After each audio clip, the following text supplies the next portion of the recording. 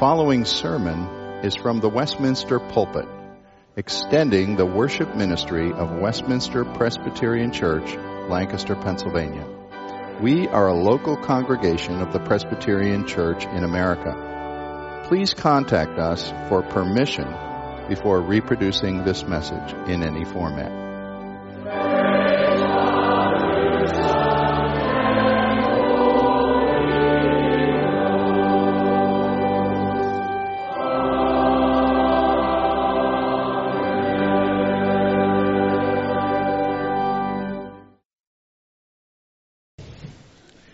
You've heard the word from John, how the birth of Christ is told quite differently in John's understanding and revelation that reached all the way back to the creation. You've heard Luke's familiar version, which primarily tells through the eyes and experience of Mary. Now listen to a portion of Matthew, who tells the birth of Christ through the eyes of Joseph. Matthew Chapter 1. This is how the birth of Jesus Christ came about. His mother Mary was pledged to be married to Joseph, but before they came together, she was found to be with child through the Holy Spirit. Because Joseph, her husband, was a righteous man and did not want to expose her to public disgrace, he had it in mind to divorce her quietly. But after he had considered this, an angel of the Lord appeared to him in a dream and said, "Joseph, son of David, do not be afraid to take Mary home as your wife, because what is conceived in her is from the Holy Spirit. She will give birth to a son, and you are to give him the name Jesus, because he will save his people from their sins." All this took place to fulfill what the Lord had said through the prophet, "The virgin will be with child and will give birth to a son, and they will call him Emmanuel," which means God with us. When Joseph woke up, he did what the angel of the Lord had commanded him and took Mary home as his wife. But he had no union with her until she gave birth to a son, and he gave him the name Jesus. This is God's holy word. Statisticians tell us that naming a baby is something that happens very, very often, 250 times per minute on this globe. That's 4 times a second. That's a lot of babies. The sweet anticipation of childbirth, though, is heightened, wouldn't you agree? When young parents begin at first to venture a name and think of a name, and then refer to that expected child in the womb by name. Suddenly there's a realization that it's not just a blob of cells or an it. It's a person. He or she is a real human being who has not yet drawn a first breath in this world, but nevertheless we hope will do so. And think about the long-term consequences of a baby's name. There's a little discussion in our extended family, I won't say who or why, about getting a tattoo. And of course, the grandfather's argument is, think of what you're doing. You can't easily take this back. You will have this when you're 70. And that is the way it is with a name of a child. It may seem cute to use the latest trendy name, but once again, the child is going to have this when they're 70. A little person is going to be branded by you for a name to be called upon them as they go to school, as they move out into the world, as they're an employee, as the government registers them in different ways, as they get a passport. Eventually, that name is going to be engraved on granite in some cemetery. I checked the Social Security Administration website, listing the most commonly used names for the last century. That's back to World War I. For boys, the top 10 names of a century probably don't surprise you that much. James, John, Robert, Michael, William, David, Richard, Joseph, Thomas, and Charles. For girls, I think there's a couple surprises in there, but the top 10 are Mary, Patricia, Jennifer, Elizabeth, Linda, Barbara, Susan, Jessica, Margaret, and Sarah. Now, both Mary and Joseph from the first century would have found their names in those 20th century most popular top 10. But what if they had been told that they were limited in naming the baby that was born in Bethlehem from the 20th century top 10? We might have had Charles of Nazareth instead of Jesus. Who knows? My task as a preacher of the Word of God is to show you week by week the multifaceted truths that the Bible reveals about the most important personality who has lived in all of world history. Even those who do not believe in him as disciples would certainly have to admit that Jesus Christ qualifies to be one of the most prominent, if not the most prominent personality of human history.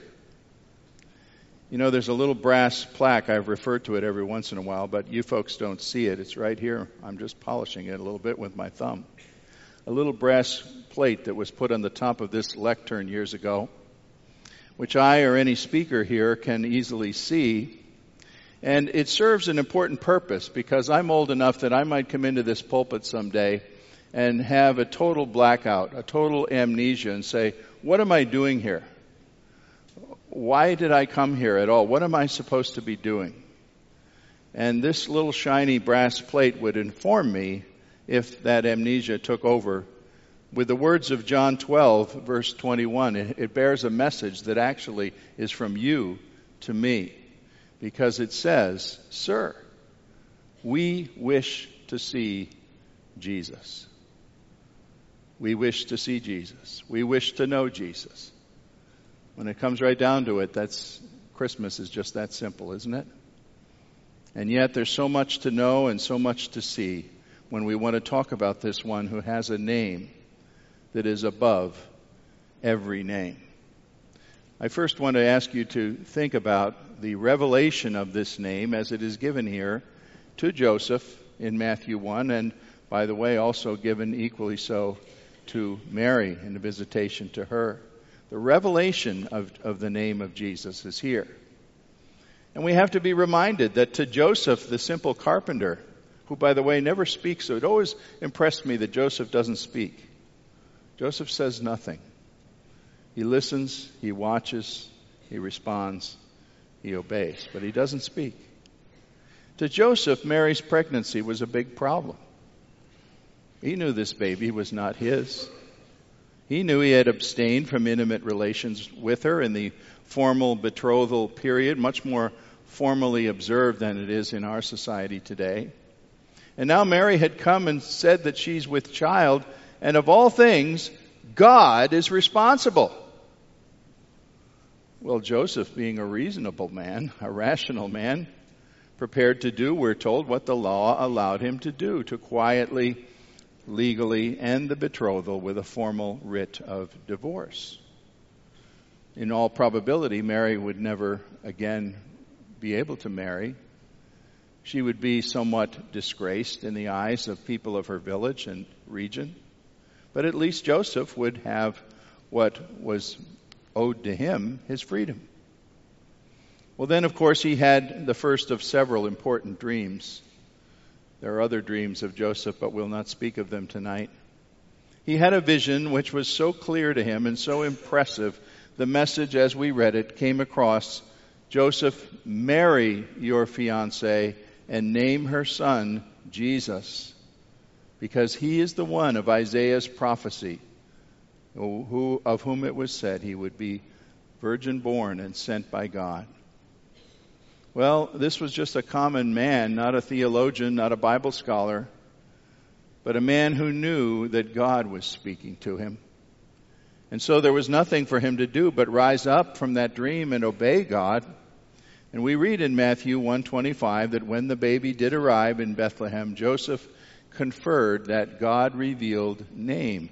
By the way, it was the father's prerogative to name the child in that time.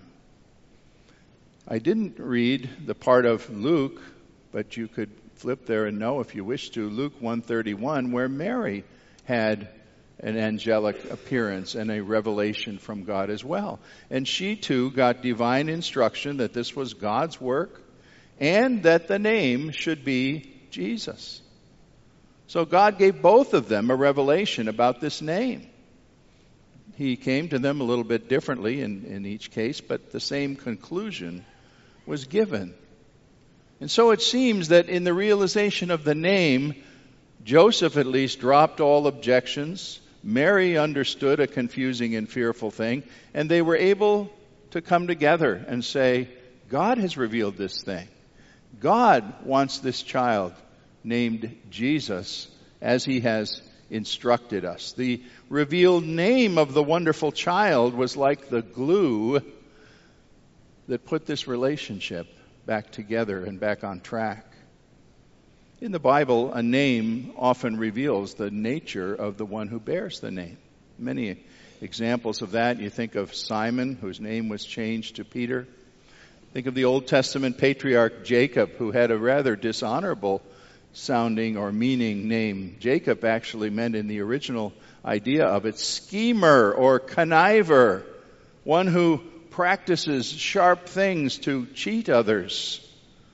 And his twin Esau, who was cheated by Jacob, says in Genesis 27, "Is he not rightly named Jacob? For he has cheated me these 2 times." Names mean things.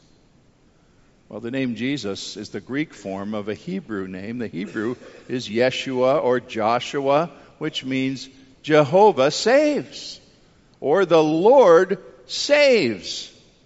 The root meaning of the name is something that God does and only God can do. He saves, He rescues, He intervenes, He redeems, He ransoms. He buys out of slavery to sin a people to be His own people. And so it says here, Matthew 1:21, the goal of this baby's life is the meaning of His name. He will save His people from their sins.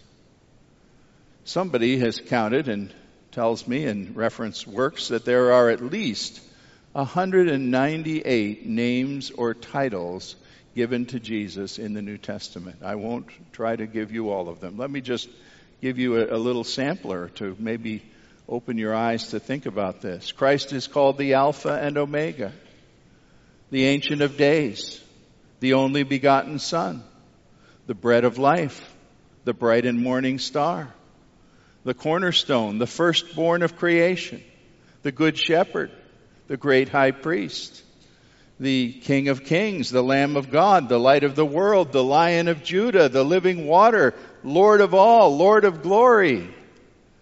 He's called Master, Mediator, Messiah, Prince of Peace, Redeemer, Rock, Seed of David, Son of Mary, Son of the Highest. He's the way, the truth, and the life. He's the Word of life. He's the second Adam. He's the Son of Man. And I can certainly go on, but that's only about 20% of the many wonderful names that Jesus bears. You can make a name for yourself in this world if you set out to do it. Get yourself elected to political office. Commit a grievous crime. Who would forget the name of Lee Harvey Oswald, a name living in infamy? Well, Jesus got a name that God assigned to Him, a name that told us what He came to do. And yet He didn't do it by vaunting Himself into a position of power or running a political campaign. He got that name by giving Himself up, giving Himself away. It's told about in Philippians chapter 2, a wonderful passage there where Paul says how Jesus had the rank and privilege of being God Almighty. But it says He did not count that as a thing to be grasped. Think of it. When you think how hard people run to be the President of the United States, the long, exhausting months and years it takes, and the money, millions of dollars, and the effort, and expending yourself to put yourself in the office of high power. Here's Jesus, who has the office of high power, the highest power. And Scripture says he thought that was not something that he had to grasp, but he sacrificed it. He stooped low to become the servant of mankind. And Paul wrote there to say, therefore God bestowed on him the name that was above every name, that at the name of Jesus every knee should bow, every tongue should confess that Jesus Christ is Lord, to the glory of the Father. To get this high name, he went low. He served. He gave up his life for you and for me. So here was the name that God revealed to Mary and Joseph together, the name Jesus, God saves. Well, once we discover what the name was, secondly, I believe we see through both Mary and Joseph the importance of placing your trust in the name of Jesus. And by placing your trust in that name, God draws you into his possession as his child. If you looked in 1 John chapter 3, you would read this. Here is God's commandment. He commands that we believe in the name of his Son, Jesus Christ. I sometimes used to wonder, why does the Bible say believe in the name? Why don't they just say believe in Jesus Christ? I think the answer is that we are to believe in what the name means. The name means God saves. God saves me as I believe in the name of his Son. That's what Mary and Joseph had to do. They had to believe that their little child, a little helpless child that was going to be born, had such power that he was able to do for them, two adults, something they desperately needed that no one else could do: eternal salvation. They weren't thinking about that. They were just thinking about, well, how can we have a normal life here in the little village of Nazareth and be an ordinary couple, carpenter and his wife? They weren't anything all that special in the world's array of people. They were about as ordinary as anybody could be. But they needed to have faith to trust in the meaning of the name and the accomplishment of that name as it would come to pass from a child born to Mary. Yeshua, God saves, because the name has the power to convey and accomplish the blessing of its meaning. And Mary and Joseph actually became the first Christians by trusting in a name that had transformational power. God saves. He saves through his Son. His name and his person and all that he would do has power to save. And you need to know today that the name of Jesus communicates to every one of us who believes in him the power of what the name means, that God will actually save you as you take hold of his life, his death, his resurrection, and his ascension to glory. What God did through this life is a saving act that becomes the possession of those who believe in his name. Thirdly, tonight, not only is the name of Jesus revealed to us, and not only does personal trust in that name make us his possession, we can also say this: Christian worship is all about exalting the name of Jesus Christ forever. According to the Bible, we cannot worship without Jesus Christ, because a fundamental act of worship is prayer. And the Bible tells us that the right way to pray is through Jesus, our mediator. We are to pray in the name of Jesus. And that doesn't mean just that Christians tack on a little phrase at the end of every prayer, in Jesus' name, amen. No, it means that we are very conscious of the fact when we approach God that we could not approach him at all. In his holiness, his righteousness, his grandeur, his power. For he would be offended at us, and we could not come to him unless we had that mediator who saves from sin. And so to pray in the name of Jesus is to pray to God through Christ, to ask for Him the things that Christ would have us ask, to pray according to His character, His aims, His goals, to model our thoughts as we make petitions to the Father or give the Father thanks. What would Jesus say? And that is praying in Jesus' name.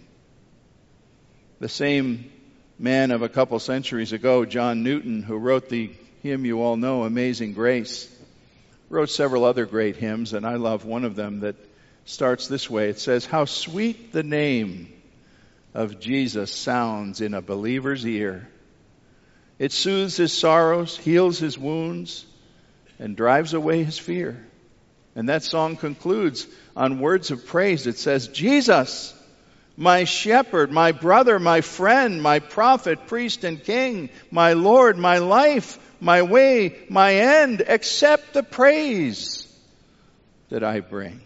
He made us to praise Him once He has saved us. One day the Scripture promises we will dwell with Christ as perfected souls in risen bodies, and we will behold Him face to face in a newly cleansed and constituted world, when our praise will pour out of us so naturally it'll be more like breathing than coming to a church service. As the praise of Jesus will be the center of our lives.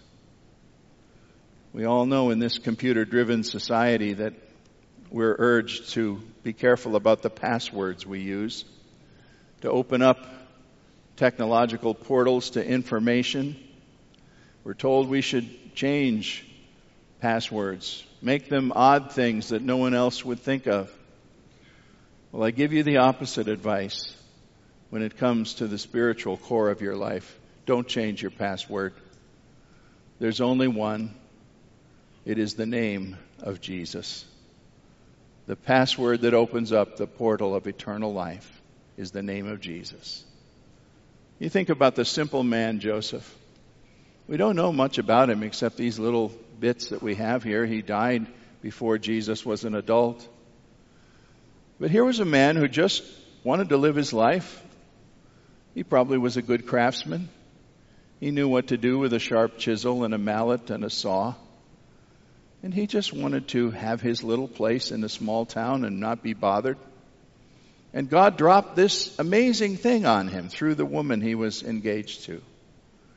And Joseph said, well, I'll just do what any normal Jewish man would do, what the law lets me do, and get out of this situation. But when God spoke to him in a vision, and when he was sure that it was God speaking, he found out that the name of Jesus, the name that this child of Mary would have, is a name he could put all his trust in.